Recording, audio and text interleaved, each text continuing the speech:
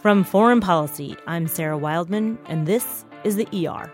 This week, the hijab, Iran, and human rights.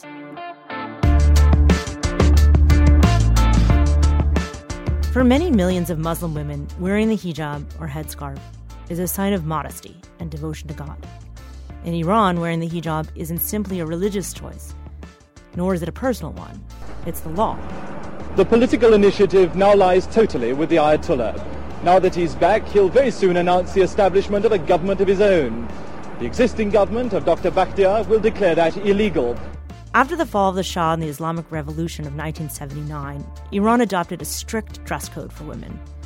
Women who flaunt it can be arrested. The women who fail to wear a headscarf in Iran can in fact be jailed for up to 2 months or fined as much as 500,000 riyals, which is roughly about $13.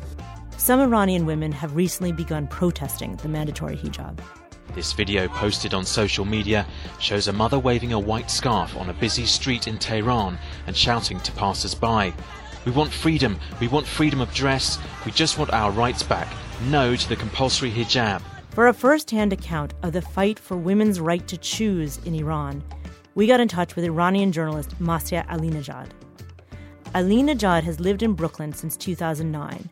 Her social media posts have prompted Iranian women, and even some men, to post protest photos and videos. Many do so while waving a hijab in the air or walking down the street uncovered. Alinejad now has a new book out called The Wind in My Hair, My Fight for Freedom in Modern Iran. She's also profiled in Foreign Policy's July issue by author and journalist Kim Gaddis. Hi, Masih, it's Sarah. How are you? Hi. I'm good. How are you, Sarah? I'm all right. Thank you so much. I'm so glad to have you on. Thank you. Thank you for having me. Well, Masih, there's so much to ask you about, but maybe we'll start with what brought you to international attention, which was a Facebook post, right? Of you with the wind in your hair. And the wind in my hair, yeah. It started from a photo of me running in a beautiful street full of blossoms. Maybe it's so simple for other people. It's like ordinary photo.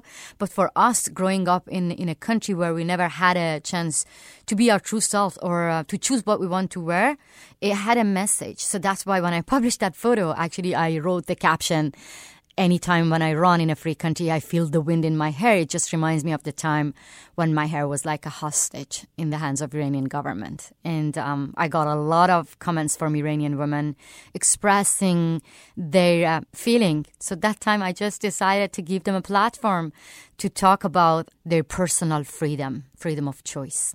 And is that when you launched this movement that you call My Stealthy Freedom?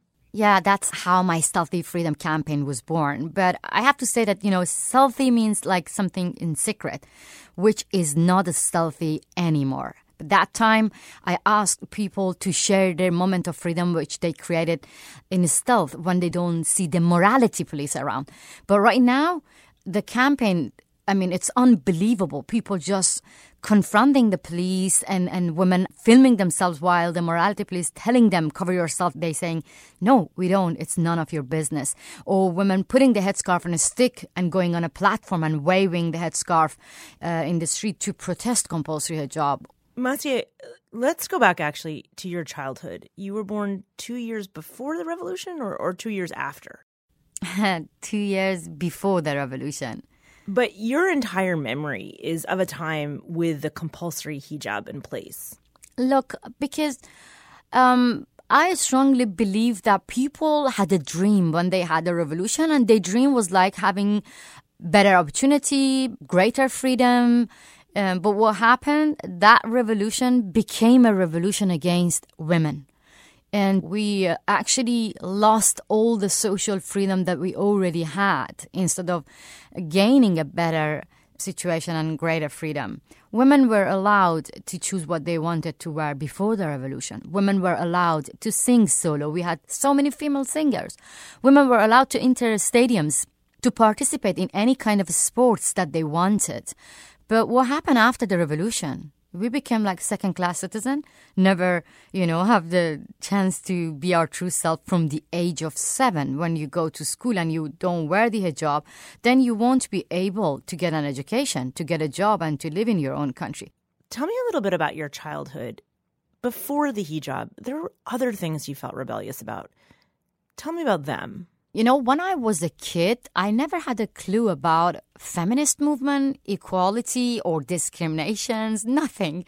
I was just a kid, wanted to have the same freedom as my brother, who was only 2 years older than me, who was allowed to do whatever he wanted to do, jumping in a beautiful river in our village, running freely with boys outside our house, riding a bicycle. And that was the most important thing that I wanted to achieve. You don't need to be a feminist. You don't need to be a fighter to understand that how frustrated that you have to spend times inside the house, behind the curtain, and watching your brother enjoying himself just because he was a boy. I hated to spend time inside the house. That is why I started my revolution from my family's kitchen. Masya, tell me, when you were 19, you were actually arrested. What happened? I got involved in student activities because I wanted to make awareness and help other, girls like me to be brave and understand the power of saying no can change their lives. And I got arrested, and they were like threatening us that we're going to execute you. I didn't know that they're not going to do that, but that was scary in that time. So we did the false confession to save our life, to get out of the prison. How long were you in prison? I was pregnant, so I got free after a month. But my brother was in prison for 2.5 years, and my ex-husband was there for 6 months. But I have to say that we were in prison just because spreading pamphlets around, that was our crime. We didn't kill anyone. We didn't do anything. Like, we were not criminals. What did the pamphlets say? The pamphlets were like, we were reading some forbidden books and making synopsis. And it was against the government and criticizing the government. It was a peaceful, pamphlet. Where were you living at the time? At that time, I lived in a small town called Babol, close to Caspian Sea, which is a conservative town. And did you have role models for doing this type of thing, for protesting, for questioning? We grew up in a really poor family. We didn't have even an inside bathroom. We had to use outhouse, which was in our backyard garden. It was really dark during the night. It was like blacker than black. And I remember my mom was telling me that if you let your fear win, then the darkness can devour you. But stare into the darkness, then the darkness can disappear. So you see, that actually was my lesson. So I learned from my mother because I experienced a lot of darkness in my life. How far along was your pregnancy when you got out of prison? I was 3 months and a half. And when I get out of prison, it's so sad, but I was looking to do abortion because I was not ready to be a mother. My ex-husband was in prison, and it was such a hard time, tough decision, which I couldn't do it, and I'm really happy that I couldn't, because now I'm a proud mother of a 20-year-old son. Where did you go after you had him? Your husband's still in prison. Did you go back to your parents? Were you living alone? That was a dilemma because my parents wanted me to go back to them, to be with them. And that was a time actually I decided to be independent, which was not possible. So I was living with my ex-mother-in-law. And then after, when I got divorced, that was a tough decision because I was the first woman getting divorced in my village. And in this situation, you have to get back to your family. You cannot stay with your ex-mother-in-law, or you cannot stay on your own. So I had to go back to my village, which I decided to say no. That time, my father stopped talking to me for 1 year. So here you are, a young mother, divorced, alone. But you don't go back to your village. Instead, you become a journalist. How did you do that? I went to a newspaper office. It was not easy to get a job because they asked me about, so many questions that, where did you get your education? Do you speak English? Do you know how to work with computer? A lot of things. And I was like, no, I want to learn from you. Just give me a chair, a place to stay that I'll prove that I'm good at writing. So, it was not easy to get that job. So I started to be a trainer for a few months but I stole the notebook of my editor and I did a phone interview with an MP, which that interview changed my life because the interview became the headline of the newspaper in the front page. And the day after, my editor, who was a female editor actually, hired me. And she said, you prove that you can do it. Masya, what was the interview about? Iranian state TV is under the control of Supreme Leader of Iran. So the parliament wanted to do an investigation. So that is why I did an interview with the member of parliament that, how are you going to do that? Do you need the permission from the Supreme Leader of Iran? Do you need the permission from, the Ayatollah Rafsanjani? And one of the MPs said that we don't need to get any permission. So that became the headline. And then from there, you worked for the newspaper and continued to push parliamentarians. Yeah, from that time, I became a parliamentary journalist. And I found that it's not easy at all to be a female journalist in parliament. I remember I was just asking political questions, and I got a Conservative MP coming towards me and saying, first you cover your hair, then ask your question. So he actually showed me his fist and saying that if you don't cover yourself, I'm going to punch you on your face. Actually, that photo became really, it went viral. And is that when the hijab for you started to become a focus of your own protests? Hijab was important for me from, the time when I was envying at my brother, Ali, in the village. But I was always told that this is not the right time to talk about hijab. Because when you're poor, you have to think about food, money. Then when you have revolution, you have to think about bigger problems. Then when you have war between Iran and Iraq, again, you have to think about bigger problems. When I became a parliamentary journalist, I just found that any time when I talk about so-called bigger problems, they just, attack me about my hair and my headscarf and my hijab. So I found that this is important, because this has actually became a tool for the government of Iran to control the whole society through hijab. And became important for me from that time to ask this question. So I decided to go to former president of Iran, former spokesman of Iran, and ask them all that why Iran is the only country forcing women to wear hijab. Even non-Iranian are forced to wear hijab in my country. I asked these questions, but I was not allowed to publish it in Iran. What were the answers? Yeah, the answer was so funny because it was a taboo to ask why hijab is compulsory. So I had to find my own way to ask the question. So I went to the former president of Iran and I said that, look, if you go to France with your wife and from, the airport, they force your wife to take off her hijab, what would be your reaction? So he answered that this is against Islam. They shouldn't do that. They have to respect my wife. And then I replied back, so what if you force all the female politicians from the airport in Iran to put the hijab on? Is that kind of respecting the other women? So the president of Iran started to laugh, and because he got the point that what I asked the first question, the former spokesman actually said that, I'm not going to answer this question. And then I repeat my question, so the former president of Iran said, look, this is a law in Iran, so they have to respect the law.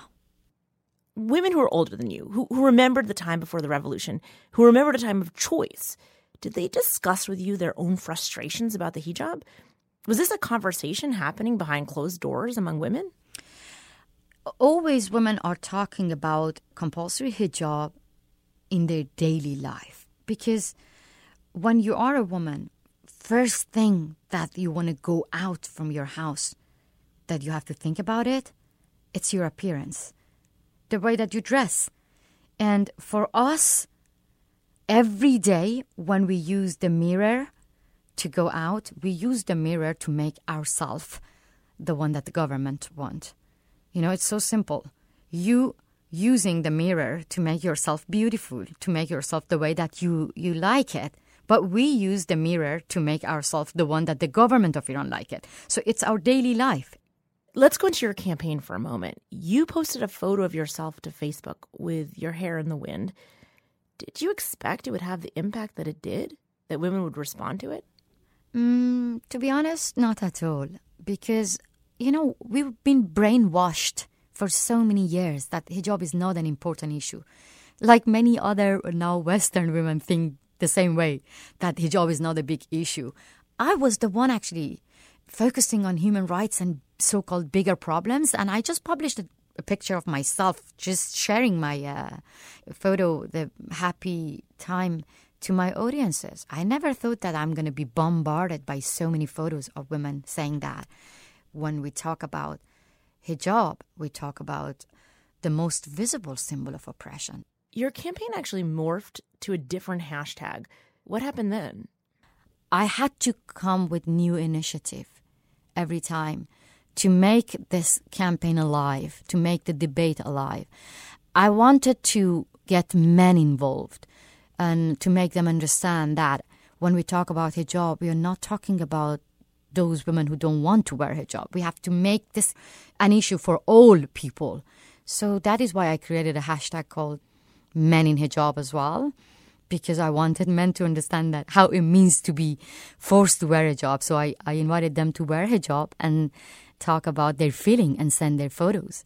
So that hashtag went viral because men joined their wives, mothers and sisters, standing shoulder to shoulder to them and saying, this is an insult to us when the government forced our wives and mothers to wear hijab. So that is actually the way you make hijab or women's rights an issue for the whole society. I invited those women who believe in hijab to join us as well. Like I received so many photos saying that we believe in hijab, but we hate compulsory hijab. I invited non-Iranians to join the campaign under another hashtag called See You in Iran Without Hijab, because I strongly believe when the government of Iran force non-Iranians to wear hijab, then this is a global issue. This is not an internal matter, and we have to all get together to fight against this discriminatory law. Masya, are you worried for the women, though? You are posting from Brooklyn, and they are inside Iran. Aren't they at risk? I am not the one asking them, just go and put yourself in danger. They already have a voice, but they don't have a platform. So from Brooklyn, I'm just giving a platform to those women actually who are brave enough to challenge the government of Iran. Let me give you an example. One of the women from my campaign who got arrested, I was scared, feeling guilty, crying for her. But after she got arrested, she went in front of the court and she took off her headscarf. And she published her video saying that by arresting me, by threatening me, I'm not going to keep silent. So she published that video on her Instagram by writing this. I was interrogated for hours and hours. My interrogator was telling me that you have to admit you're working for Masih Alinejad. And she said, I looked back to my interrogator and I said, no, I'm not working for Masih. This is Masih is working for me as far as you're not giving me a platform inside Iran. So you see, this is the government of Iran should be questioned, that why you put women in danger, not me giving them a platform to be loud and condemn discriminatory law. The other day, in mid-July, an 18-year-old girl was arrested for dancing on Instagram. What happened there? So that actually shows you a better picture of how Iranian women trying to use social media to be their own alternative media, to be their own voices, to be their own storytellers. And this is the government of Iran actually try to, oppress them, try to filter Instagram and keep them silent. What do you see happening next? Where do you want this to go? Through social media, you can see that there is a daily war in Iran between Iranian government and the people of Iran. Recently, people took to the street and protest, chanting against the clerics, the government, the whole regime. And they were just asking for a better life, better food, equality. And they are fed up with religion interference in their life. They want to have a secular democratic country. They want religion to be separated from the state, the politics. That's all we want in 21st century. I don't think that by arresting people, killing people, or forcing people to live in exile, the government can win this battle. They already lost. And I strongly believe Iranian people now can be heard by the rest of the world and sending their own message, and they're going to bring the change within the society. But the international community should recognize their voices. Masih, you've said you think Western feminists have not been the support you'd hope, and that you see it as a conflict for Western feminists in Western countries because of concerns about appearing Islamophobic. Do you think there's a misunderstanding of where this campaign is? Yeah, that's actually a good question, because it gives me the opportunity to make it clear that fighting against a discriminatory law never makes you Islamophobic, because we are not against Islam, but all the Islamic laws are against me and millions of Iranian women in Iran. These Western feminists who condemned burkini ban in France, but they go to Iran and they respect compulsory hijab laws without challenging it, I think they're actually hypocrites. I really don't want to say this word, but they are. Because when discriminatory laws happen, we have to get all together. When we took to the street and support Women's March, then you have to be with us and support our march and our movement in the Middle East as well. Masih, are you afraid for yourself, for your personal safety? No, honestly, I have only one life, and I dedicated my life to these brave women who are actually facing the true threat within the society in Islamic Republic of Iran. And when I receive death threats or saying that we're going to kill you, we're going to cut your chest and your tongue to send it to your parents, I get a lot of hate messages, but I gain my power from the women who live inside Iran in getting beaten up by the Islamic Republic of Iran, but they're still loud and brave enough to challenge a discriminatory law. So I'm just giving them a platform. As far as they are fighting within the society, I'm not going to give up. Masih, thank you so much for taking the time to talk to us today. Thank you for having me. That's Masih Alinejad. She's written a new book about her experiences called The Wind in My Hair, My Fight for Freedom in Modern Iran. And if you're interested in learning more about the issue, be sure to pick up the July issue of Foreign Policy. In it, author and journalist Kim Gaddis gives a comprehensive look at Masih's story. I'm Sarah Wildman, and you've been listening to the ER from Foreign Policy. Our show is produced by Dan Efron and edited by Rob Sachs.